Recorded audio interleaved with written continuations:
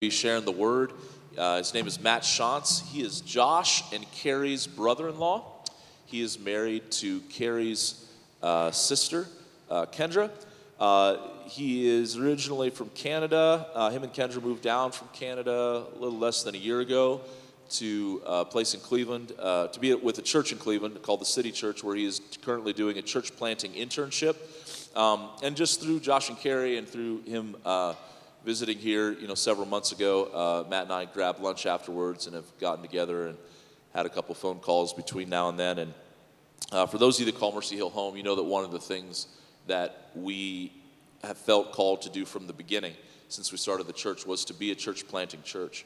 And church planting is it's the same thing as far as making disciples, where it's like you have to be intentional about it, but at the same time, the Holy Spirit has to do it.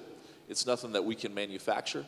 And so, as Matt and I have been talking, we've just, we don't know what the future holds, but we're just prayerfully asking and praying that if it be God's will, that we would be able to be involved in some way, maybe someday, in helping send them out to plant a church, if that's what the Lord wants. Again, this is all you can do is go forward with intentionality and yet open-handed in whatever the Lord would have for us. And so, Matt, I'm going to ask you to come and bring the word this morning. Excited to have you here. And why don't we give Matt a hand as he comes? Just make him feel welcome. Thank you. Well, good morning, everybody. I'm grateful to be with you. Eric did a nice job of introducing myself and my lovely wife and son, who I don't see right now, probably out back.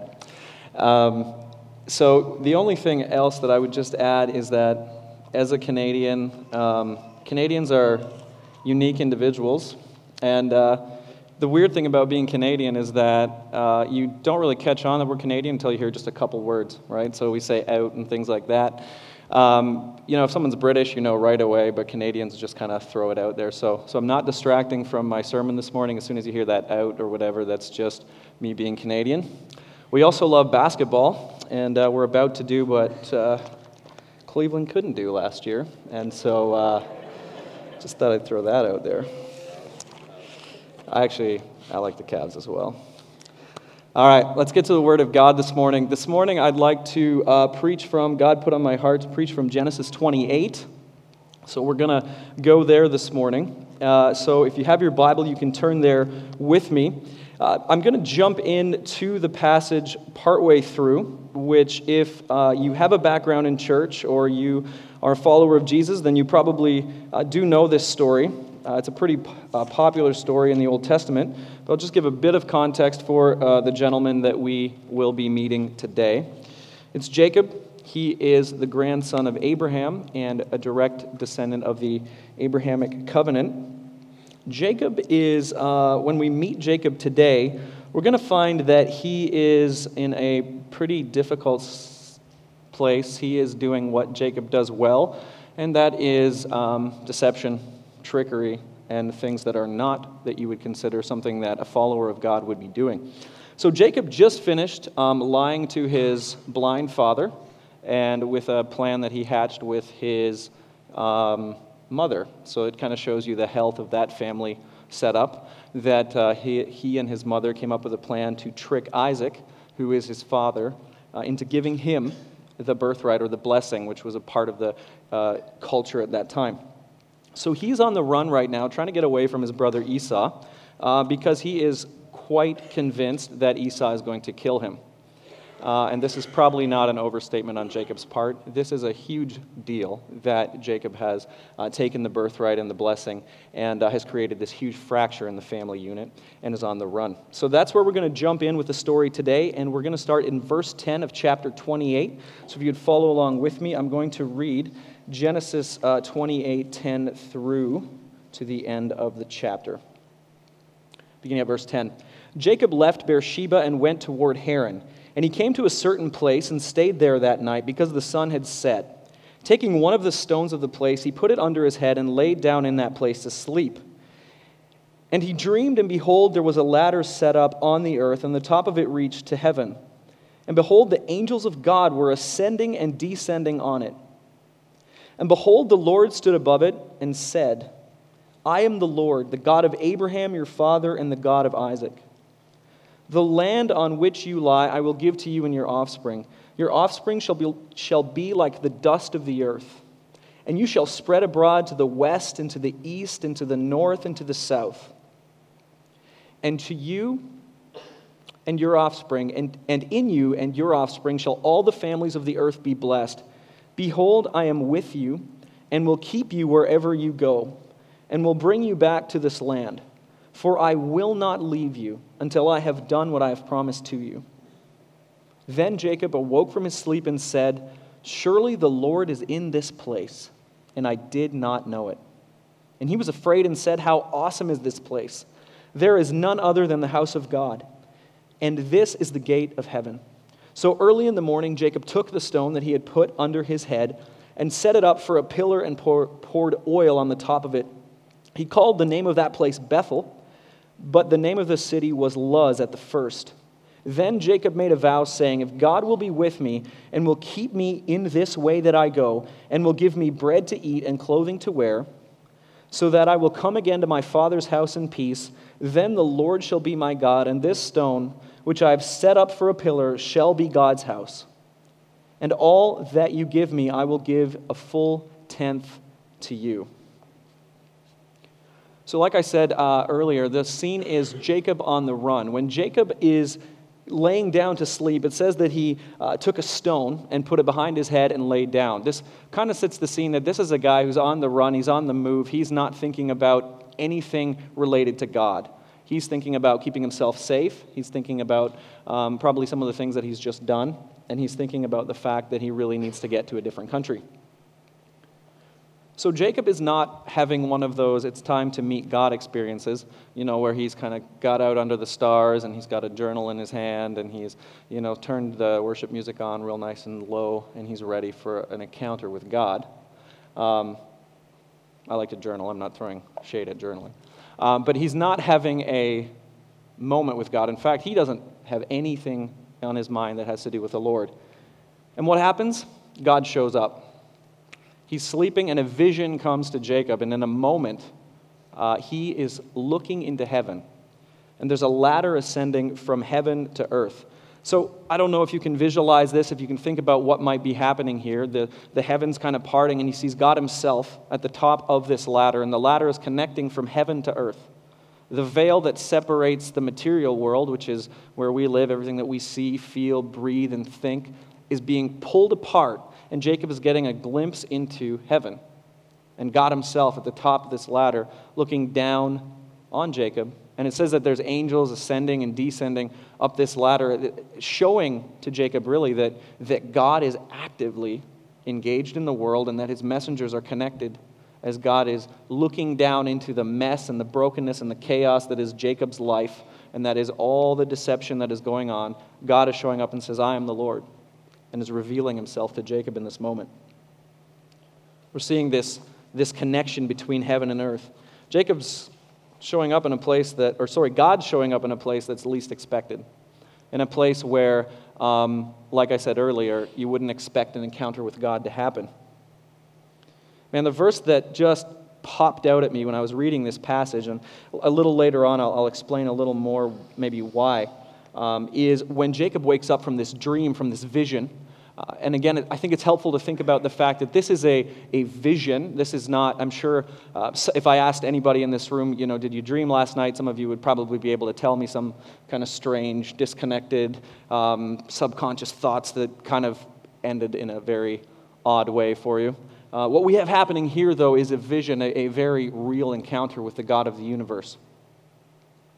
But the verse that popped out of me was when Jacob awoke from his sleep and said, this is verse 16, he said, Surely the Lord is in this place, and I did not even know it. Basically, Jacob is like, whoa. This was not what I was expecting when I laid down to sleep and put my head on a stone. I wasn't expecting for the veil between heaven and earth to open and for me to get a glimpse of God Almighty, the God of Abraham and Isaac, the God of his fathers, the covenant God that he was in relationship with at that point. Sometimes when we think about Old Testament characters, we think about their attributes. So we talk about Joshua the courageous, Solomon the wise. And that's good, and that's helpful. We can learn things from these people in the Old Testament, the stories and the way that they lived out their faith. But sometimes when we focus on their attributes and the good things, we forget that these guys were mostly disasters. I mean, the families and the chaos, and I mean, there's parts of the Old Testament that are some Hollywood producers would probably pass on because it probably wouldn't make the screen, just in terms of the violence and the grotesqueness of the stories. People who were part of God's chosen people doing horrible and horrendous things. And yet what we see is that God actively steps down into these experiences, into the times with these people, like we see in this, and shows himself that surely God is in this place, that God is in the place that Jacob is in, and they don't even know it. They didn't expect to see a God of rescue and a God of promise showing up. Maybe the veil between heaven and earth, this material world that Jacob experiences, and the supernatural world where the God of the universe is a lot closer than Jacob expected it to be, and it's a lot closer than maybe we expect it to be. So let's transition this story a little bit into I think approximately 1,500 years later.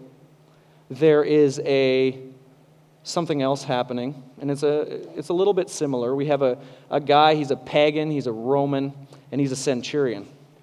And if you're a Roman centurion, that means that, particularly in Israel, you probably hated your job a little bit. Because if you were a Roman centurion in Israel, which is the people of God who are living in the Palestine region and are being oppressed, your job is to basically oppress people all day.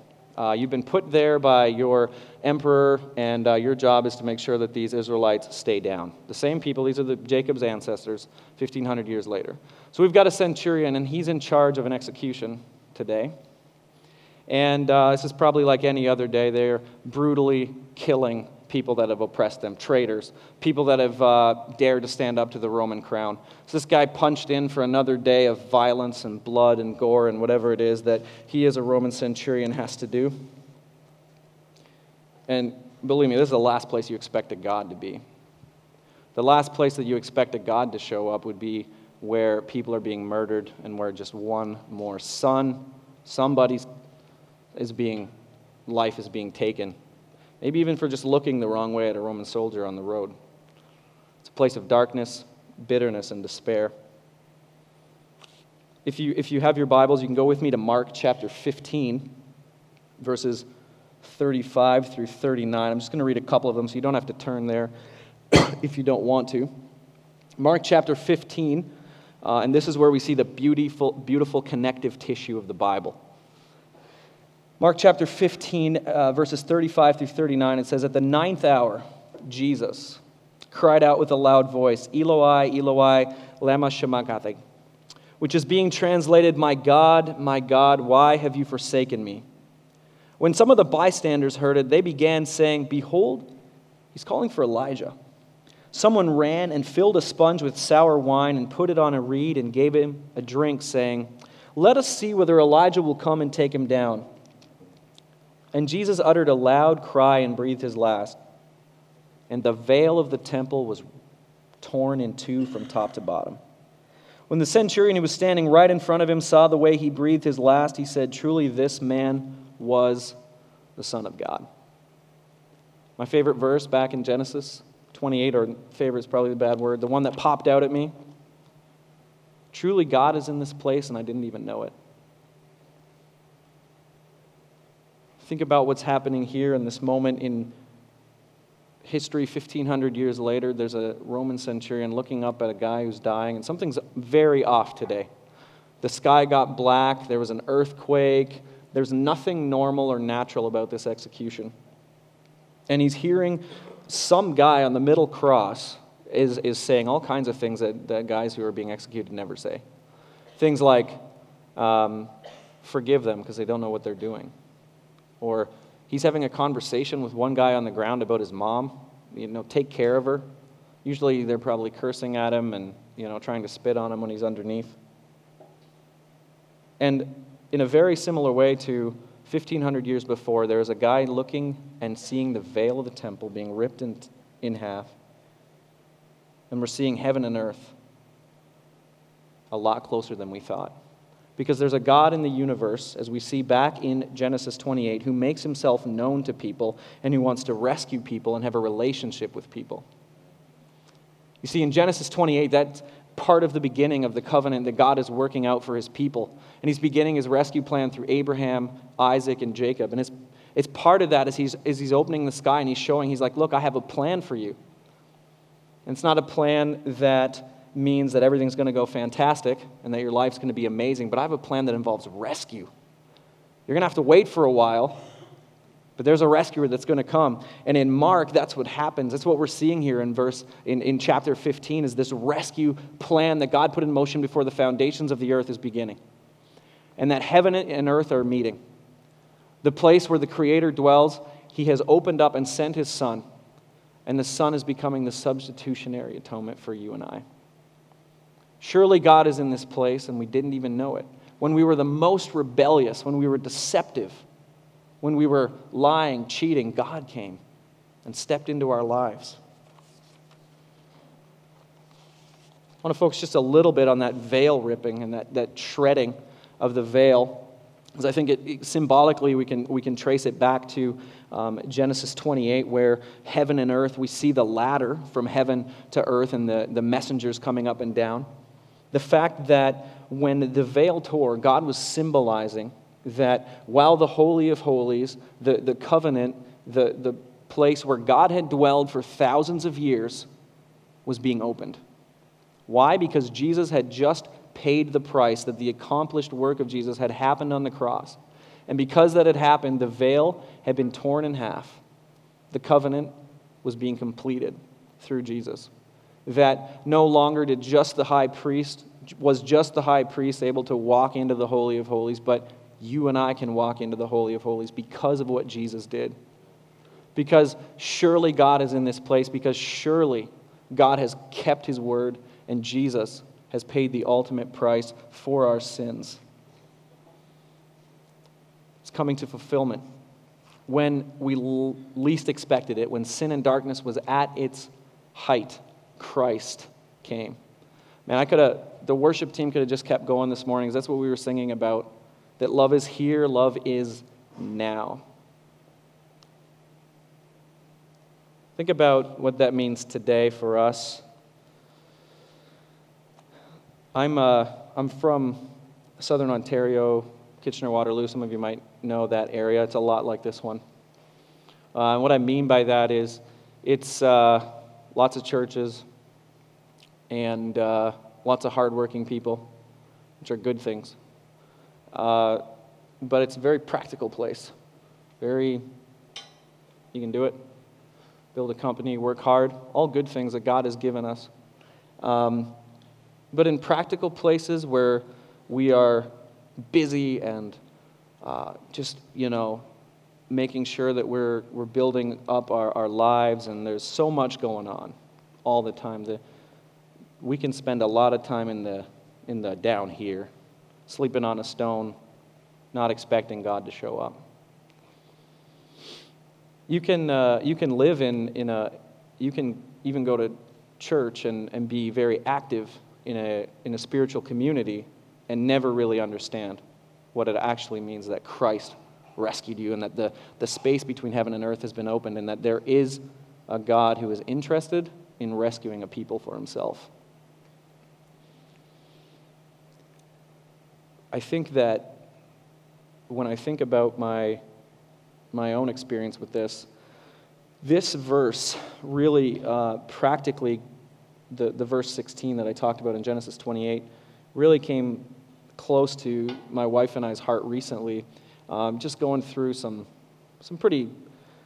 tough things and just kind of feeling like we were in the now, right? Just in the chaotic down here, and yes, praying and asking God for direction, but not really having that feeling that God was leading us, and just feeling kind of like it was just one foot in front of the other.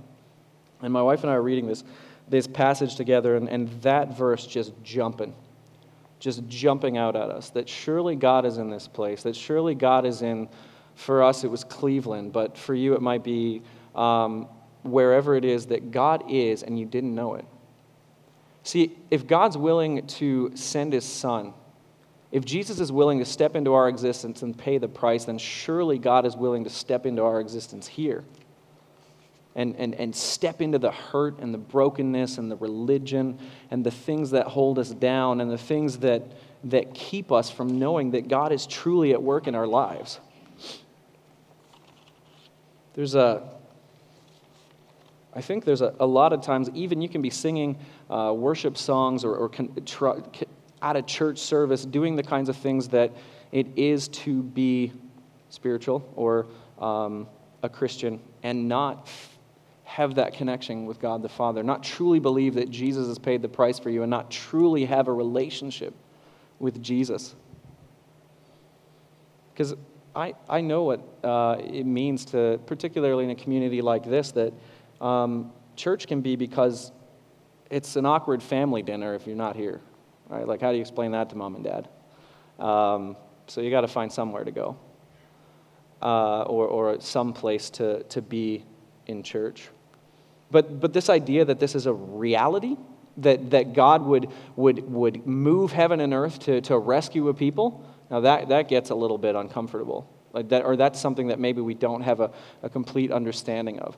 But if that is a reality, that God has moved heaven and earth to rescue a people for himself, if that is a reality, that God is in this place, that God is in America in 2019, when that's the last thing that we think about, that God would be moving heaven and earth to rescue a people, man, that changes everything.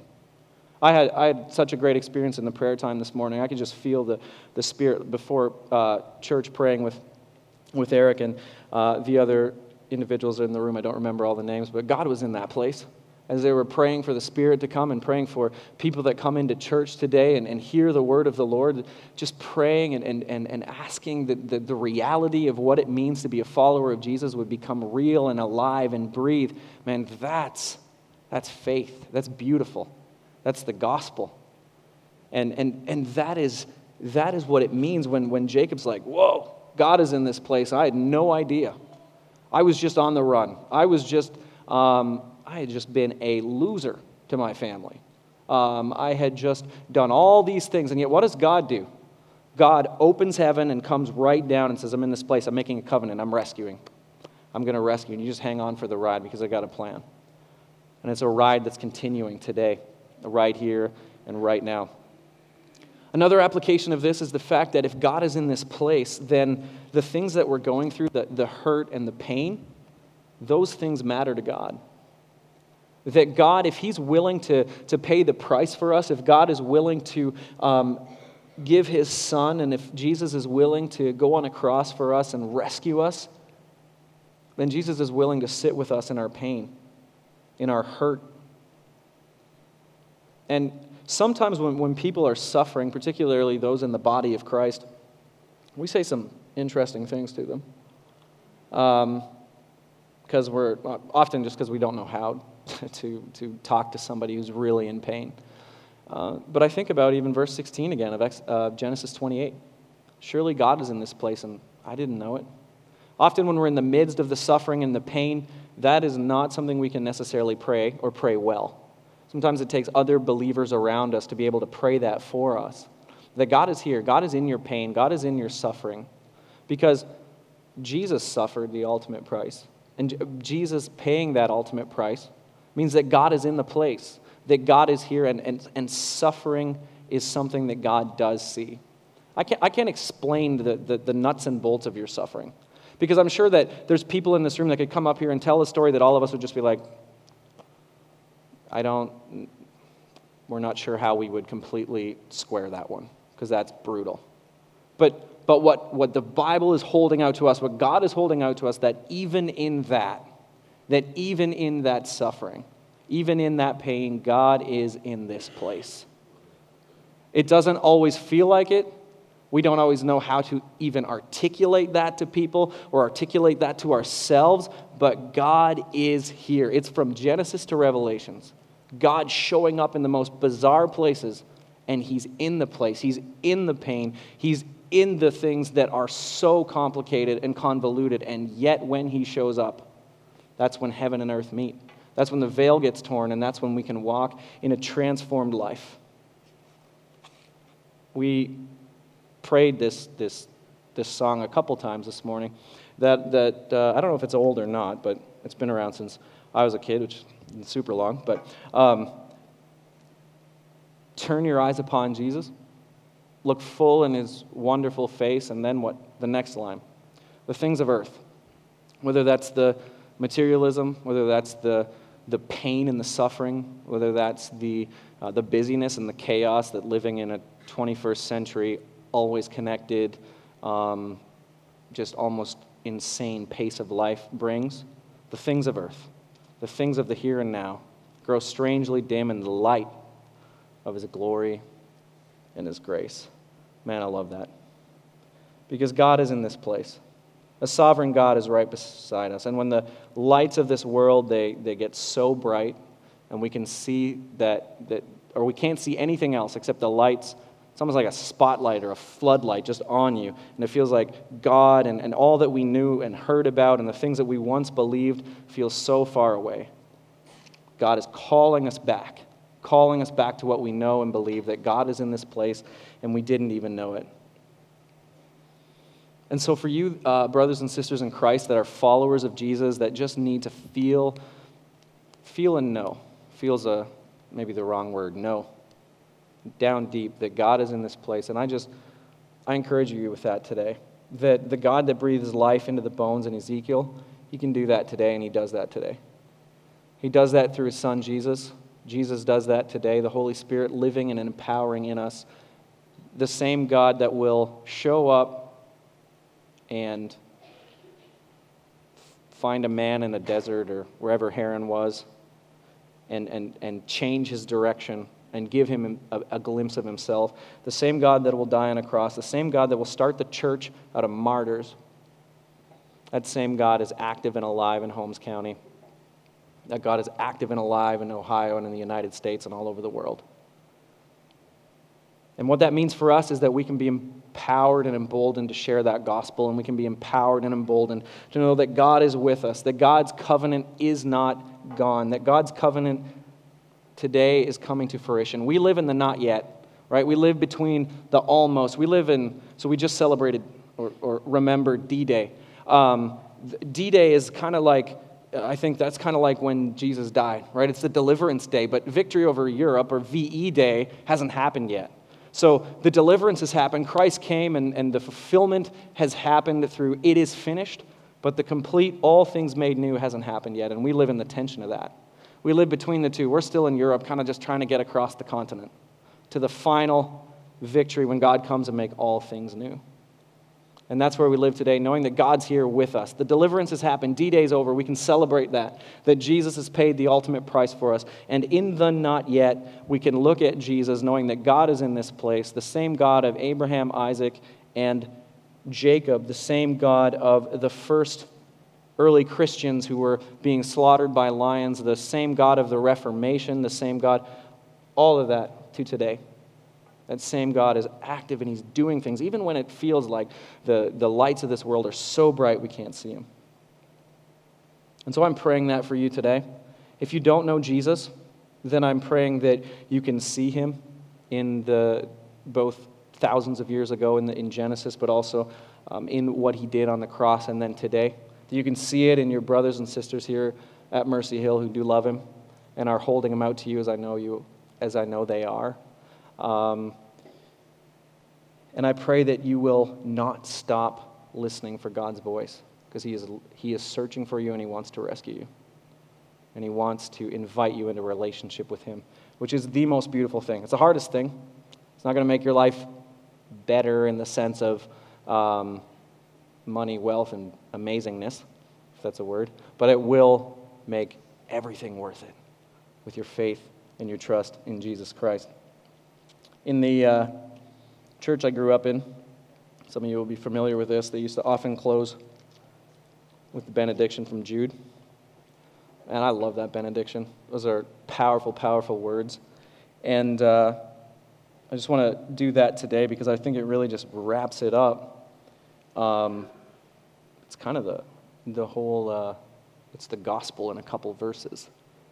And I love that. So if you'd pray that with me, and then I'm just going to pray a bit more for us. So it comes from Jude 24 and 25. As we think about, for you guys here, God's in this place. You might not have known it. You maybe know it, but it's been a while since you've said, oh, God, I need you. Maybe it's been a while since you've just looked to the cross for redemption. You've been kind of living in some sin patterns. I pray you just turn that back. Turn back to the cross. And like I said, maybe you've never done it. Maybe you've never truly put your faith in Jesus. I pray for you that you would, and that the things of earth could grow dim, because there's nothing like living in the light of the cross. There really isn't. It's hard and it's painful, but it's beautiful and it's worth every single second. Jude 24 and 25. Now unto him who is able to keep you from falling and to present you faultless before the presence of his glory with exceeding joy, to the only wise God our Savior, be glory, majesty, dominion, and power, both now and ever. God, we are so grateful that you care about us, and that you have laid a word out for us, and that you gave us your written word so that we could learn about who you are and about what you're doing and about how you're interested in our lives, and that you want to make all things new. God, thousands of years ago, you were at work doing this in the beginning, back in Genesis, when you're setting up a covenant with the people of Israel. God, we are so grateful that even when it looks like that was a story for a long time ago, and that here and now in the new enlightened age, with all our technology and all the beeping and the buttons and the things that just keep us from seeing the truth of your word, that even now you're in this place. And we didn't know about it. We sometimes forget about it, or we just need to be reminded again of your mercy and your glory. God, I pray that you would fill us up. You would change our lives. In places where we are living in sin and we know that we got to turn to you, God, do that in us. I pray in my own life, God, the sin patterns that I know are there, I pray against those in your name. Because you're here and you want to actively work in our lives, and I pray that you would do that for us. And God, I pray for those in this room who do not know you, who have no relationship with you, who have never known what it means to feel the peace of Jesus and to be strengthened and filled with the hope that comes in knowing God. Oh God, I pray for that they could feel it and they could know it intrinsically and then believe it and live it out for your glory. In Jesus' name, amen. Amen. You guys stand with me. I'm going to take communion here. Here's what an invitation I want to give this morning as we close and as we come to the Lord's table.